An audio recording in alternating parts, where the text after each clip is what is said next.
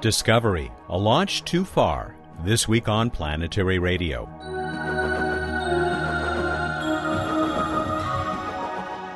Welcome to Public Radio's travel show that takes you to the final frontier. I'm Matt Kaplan of the Planetary Society. A jam-packed show today as we take you to the Kennedy Space Center on the Florida coast. I was there hoping to see my first ever liftoff. Sadly, Shuttle Discovery and the weather did not cooperate. The launch was scrubbed 4 times, but we were still able to record some great stuff for you.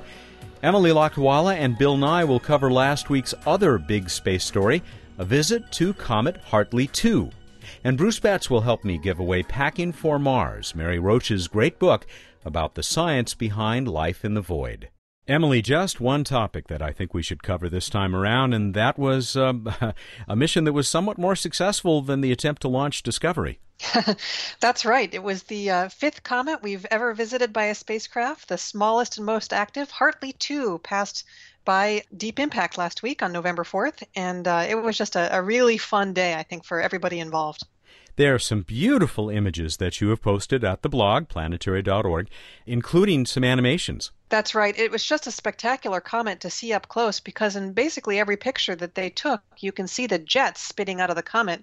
And that's pretty unusual. Usually when you take photos of comets up close, spacecraft have to take one exposure for the nucleus, and you can see its rocky shape, and another longer exposure to see the jets. And then they have to, post-process and superimpose to make something that looks like a comet.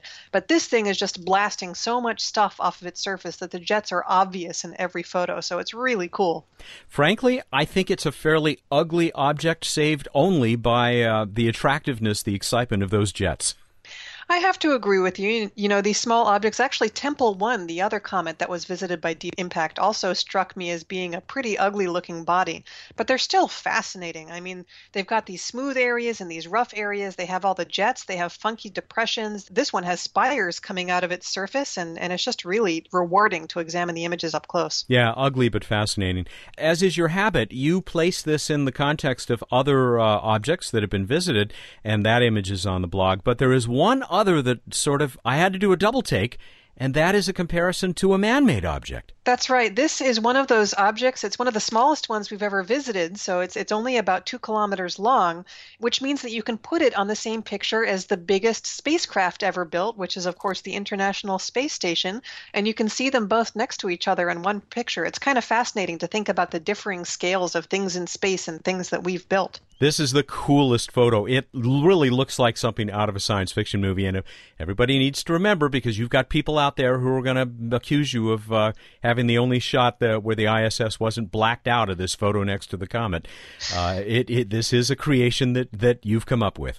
That's right, heavily photoshopped. But I was actually inspired to do it because I had originally seen images taken by the Hayabusa spacecraft of its own shadow on the surface of the tiny asteroid Itokawa. Now, Itokawa is only about 1/5 as long as Hartley 2, so that thing was even smaller. But Hartley 2 is, I think, the second smallest object ever visited by a spacecraft. Well, like we said, much more on the blog about epoxy/Deep Impact and this most recent visit to a comet, Hartley 2. Emily, thanks again. Thank you, and there's much more yet to come on Hartley 2. The science has only begun. Emily Lakdawalla is the Science and Technology Coordinator for the Planetary Society and a contributing editor to Sky and Telescope magazine. Back in a moment with our special coverage of the non-launch of Discovery. Hey, Bill Nye, the planetary guy here, Executive Director of the Planetary Society. And along with watching the remarkable scientific discoveries that were made on Hartley 2 comet with Emily Lakdawalla, I was astonished. I'm impressed by not rocket science so much as rocket engineering. These guys flew this epoxy spacecraft, which was the extrasolar planet observing extended investigation spacecraft, right by Hartley 2, and they had to turn it periodically, beam information, data back to the Earth, and then turn it back to the comet. Back to the Earth, back to the comet, several times in order to get all the data down from this old spacecraft with a radiation-hardened electronic system. Very cool. This, my friends, is rocket engineering. This is the kind of thing that helps us make discoveries about near-Earth objects from which we learn about our past and we prepare for our future. It's all part of knowing our place in space. I gotta fly, Bill Nye, the planetary guy.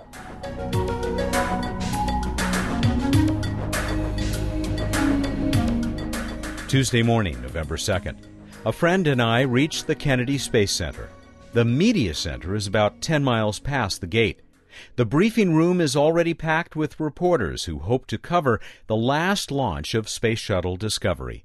Monday was the original target for liftoff, but that was missed when gas leaks were discovered. Now, with the countdown underway again, we have gathered to learn about Robonaut 2, a very capable and impressively independent robotic assistant that the shuttle will deliver to the International Space Station, along with the permanent multi-purpose module and a lot of supplies.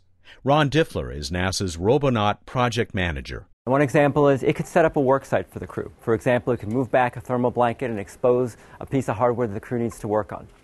Also, it could stand side by side with the crew person and hand the crew person tools, take back parts, help in the whatever maintenance procedure is going on. But to be able to do that, the robot has to have the range of travel, the workspace, and the speed to be comfortable to work around. As the briefing ends, I introduce myself to Ken Kramer. You may have read his detailed insider reports on this and other missions in the Planetary Society blog. He has covered 5 shuttle launches. It never gets old, Hat. It gets more exciting every time I've been here. In fact, some of the last reports I did for the Planetary Society were the most exciting I did because I got to go inside the VAB and actually see Discovery and not just rolled over, but also lifted and mated to the external tank. This is extremely rare to get this opportunity. Ken invited me to join him for a very brief conversation with Johnson Space Center Director Mike Coates. It happens that Coates was also Discovery's first pilot. Ken opened the interview by confessing that he is sad to see the shuttle era ending. Coates agreed. I'm equally sad, maybe sadder, that the shuttle program is ending. I think the American public will be surprised when they find out, realize that we are no longer flying the shuttle. It's been an amazing vehicle for 30 years, and it's been a vehicle, while it's certainly expensive to operate, and it's a very complicated vehicle, that same complexity gives it capability that no other vehicle even approaches. We can not only take huge amounts to orbit, sometimes huge amounts of delicate stuff to orbit, but we can bring it back. And we're not going to see that again for many, many generations. So I think we're going to miss the shuttle when it's gone.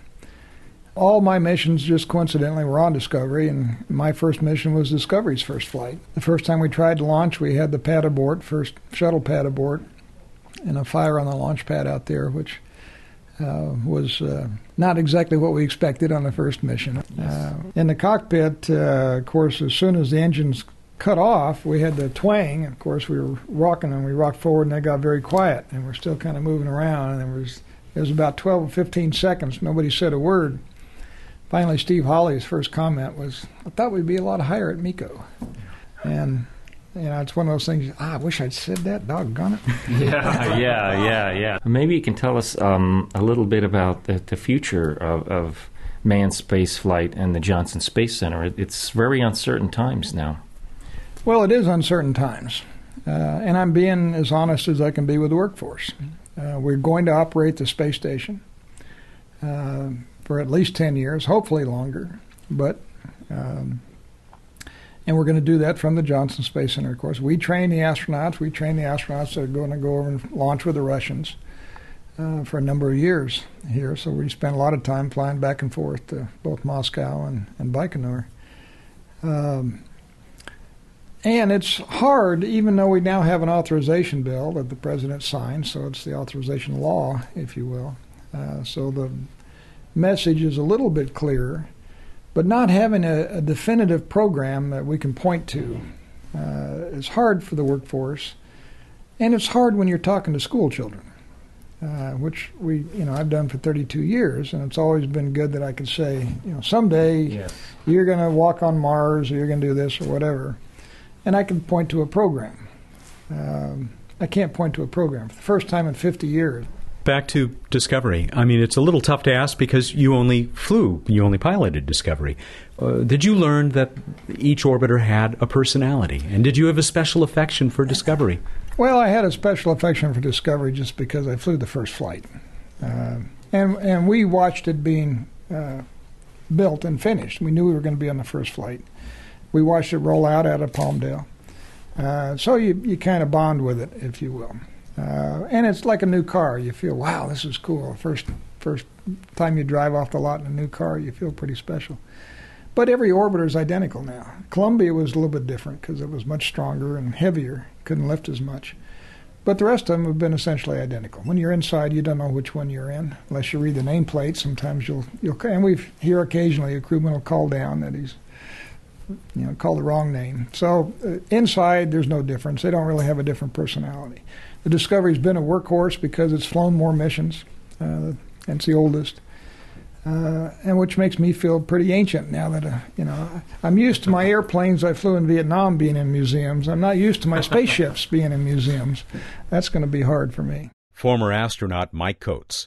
Our special coverage from the Kennedy Space Center will continue. This is Planetary Radio.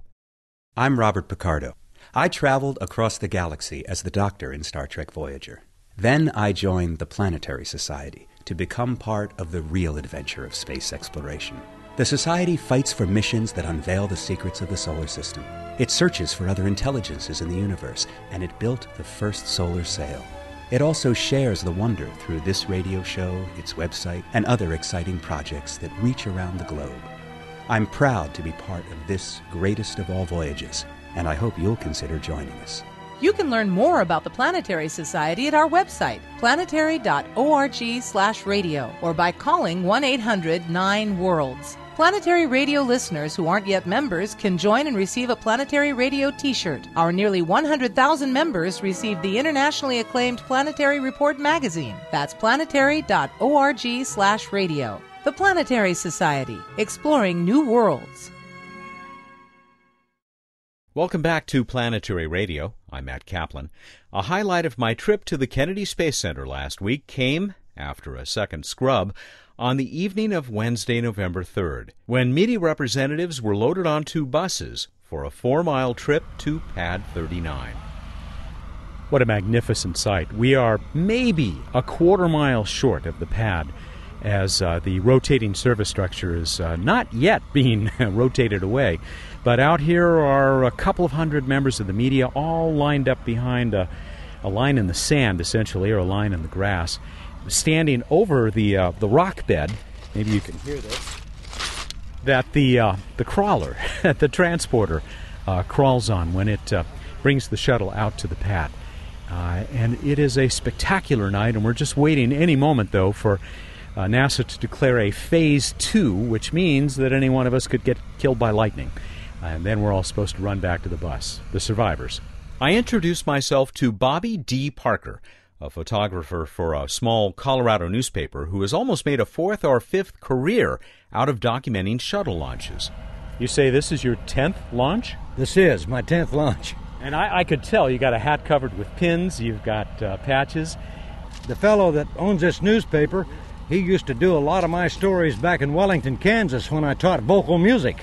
And he moved to Colorado and bought some newspapers, and now his son's taken over, so they called me and asked me if I wouldn't like to cover some of this shuttle business for them. I told them yes. Did you just get hooked on it, or what? Yes, I did. I used to work at Boeing Aircraft Company in the late 50s and built B-47s and B-52s. I'll be damned. And I was in the Air Force at McConnell Air Force Base in Wichita. What is the thrill? I mean, why do this 10 times? Well, I like all kinds of photography, and watching these shuttles go up. Now, I wouldn't go if they called me tomorrow, but as far as watching them and photographing them, there's nothing like it, I tell you. I'll take your seat. And I've got 3 cameras, remote cameras sitting over there, ready to go. Now, what do you mean by remote cameras? Well, they take us out the day before the launch and let us set cameras up, strap them to the ground tight, put sound triggers on them, and there you go. You've gotten good shots that way? I sure have. In fact, when we get done here, I'll show you a picture. Any thoughts about this being the last time you're going to see this particular shuttle, Discovery, launch? Discovery means a lot to me because The first launch that I saw was Discovery, and it was after Challenger's accident that I came down here on September 29 on 1988 and photographed that shuttle going up. Thank you very much, Matthew. The Thursday launch was scrubbed due to bad weather. Finally, it was Friday, November 5th. A beautiful, clear day dawned over the Kennedy Space Center. Everything was go for launch until a serious hydrogen leak was discovered. Scrubbed again, along with my chance to see the liftoff.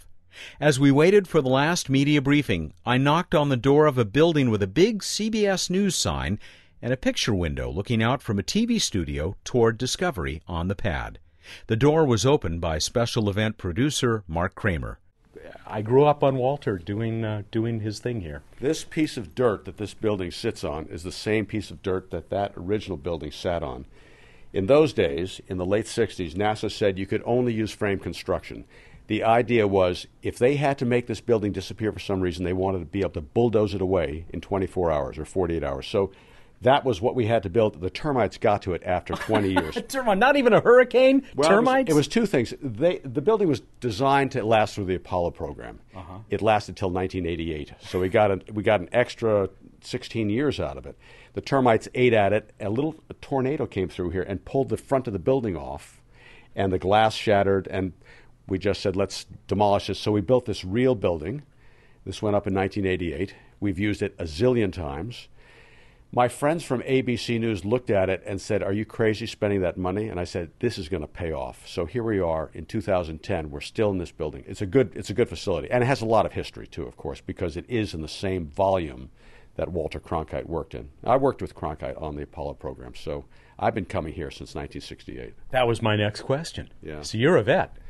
I saw all the Apollo launches except Apollo 7, but all the Saturn V launches, and I covered Apollo Soyuz, and I've covered all the shuttle program. When they launched this will be my 80th shuttle launch that I've seen, and each one is still thrilling, heart-stopping, breathtaking, and it's a lot of fun. I'm retired now, but I still do this because CBS News doesn't have anyone else to send down here, so it's a great gig.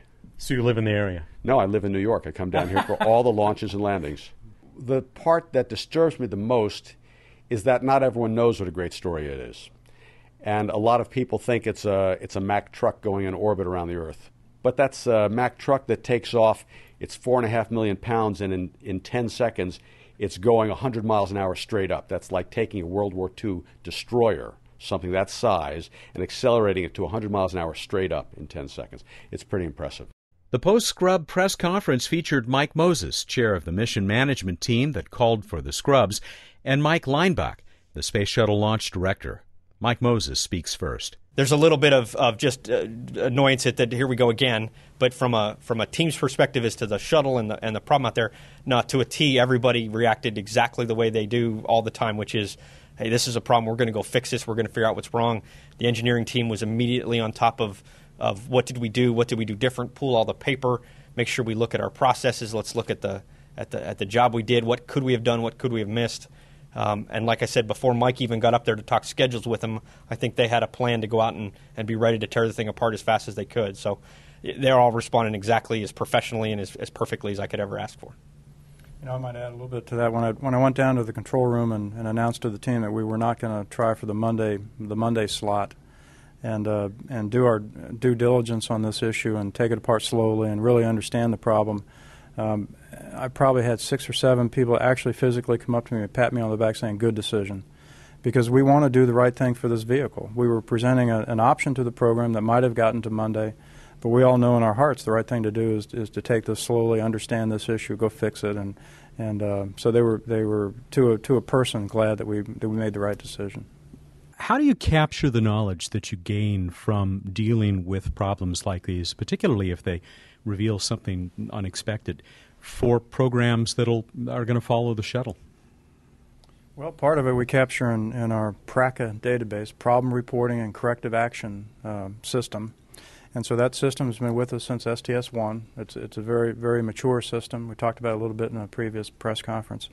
We'll make that available to any program that wants it. The people themselves carry a lot of knowledge in their head.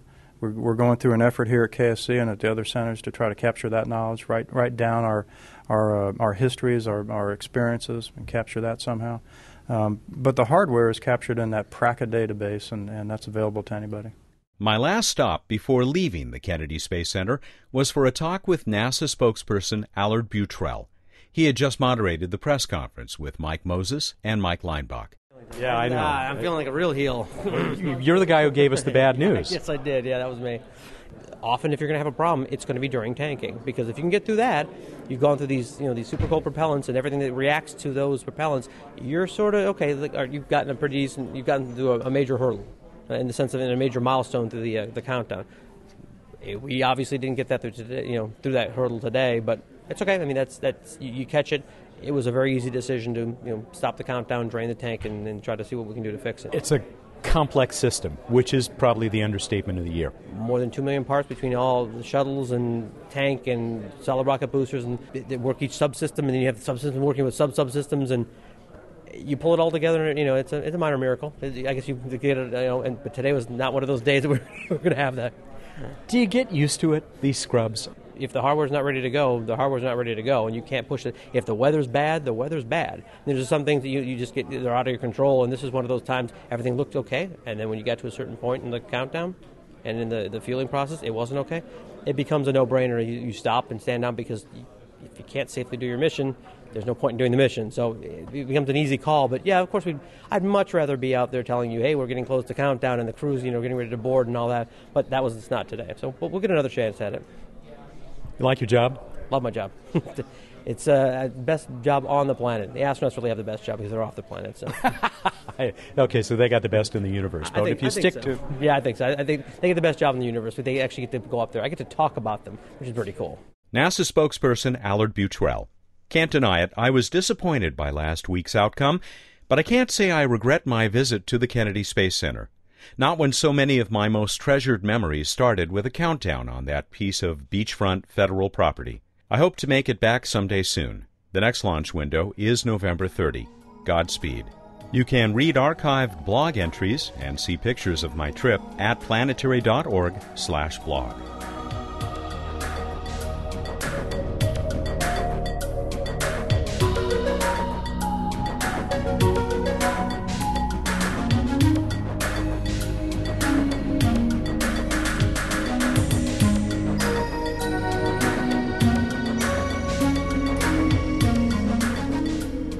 Bruce Betts is on the Skype connection. He is the Director of Projects for the Planetary Society. Because we're not doing this in person, I can't give you your present that I picked up at the Kennedy Space Center. Maybe next week. I hope I can see you face to face. You got me a present? Yeah, just as good as the ones I usually get you. Oh, thank you. So what's up? Wait, I'm sorry. It's only as good as the ones you usually get me? Yeah, afraid so. Oh, all right. Well, there's still the sky. Jupiter, of course, dominating the evening sky, high in the southeast. After sunset, if you've got a really clear shot to the western horizon, just after sunset, you may have to even pull out the binoculars, and you can try to find Mars and Mercury. Mars being very dim and reddish, Mercury a little brighter and whitish, but both very low over there in the west after sunset. In the pre-dawn, starting to get extremely bright Venus popping up again. And Saturn, high above that, looking kind of yellowish. We also have the peak of the Leonid meteor shower, which can be inspirational roughly every 30, 33 years. Not this year, probably. So that's November 17th.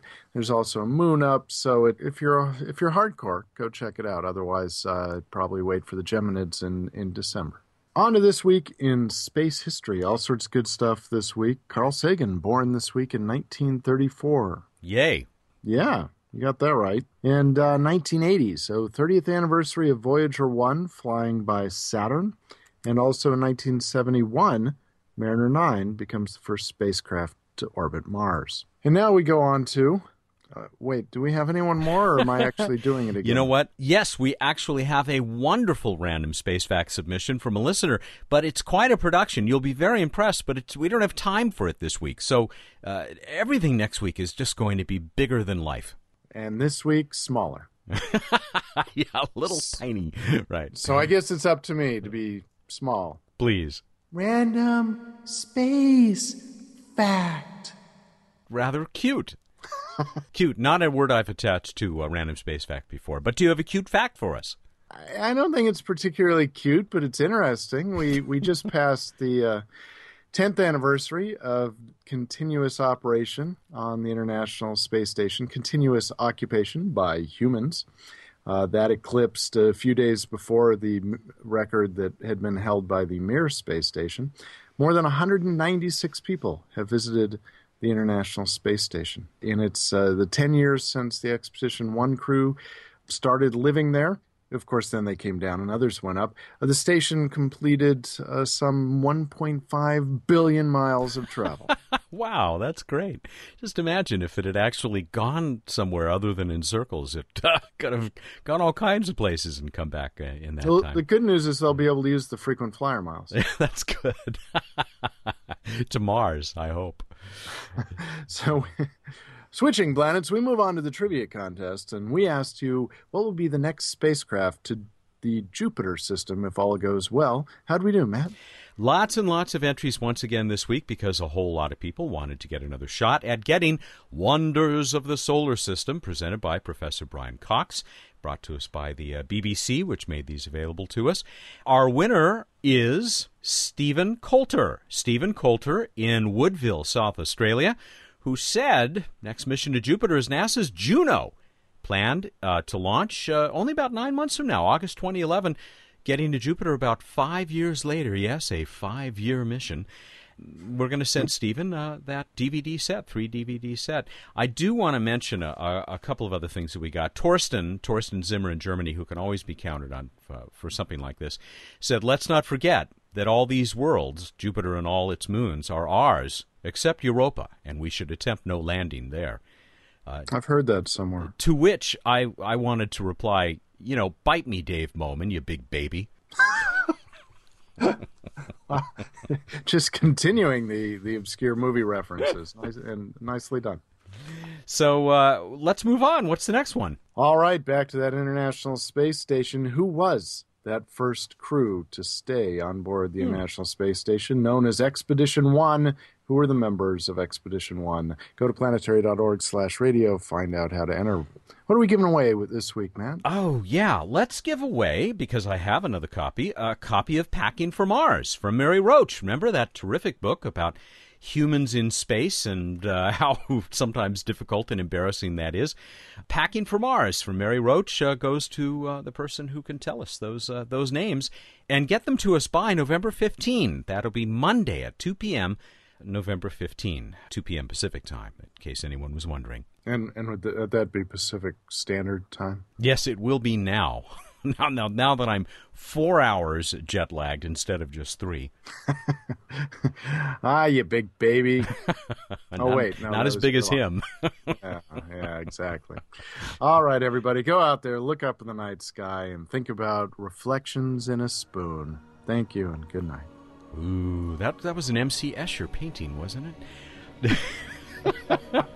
He's Bruce Betts, the Director of Projects for the Planetary Society. He joins us every week here for What's Up. Planetary Radio is produced by the Planetary Society in Pasadena, California, and made possible in part by a grant from the Kenneth T. and Eileen L. Norris Foundation.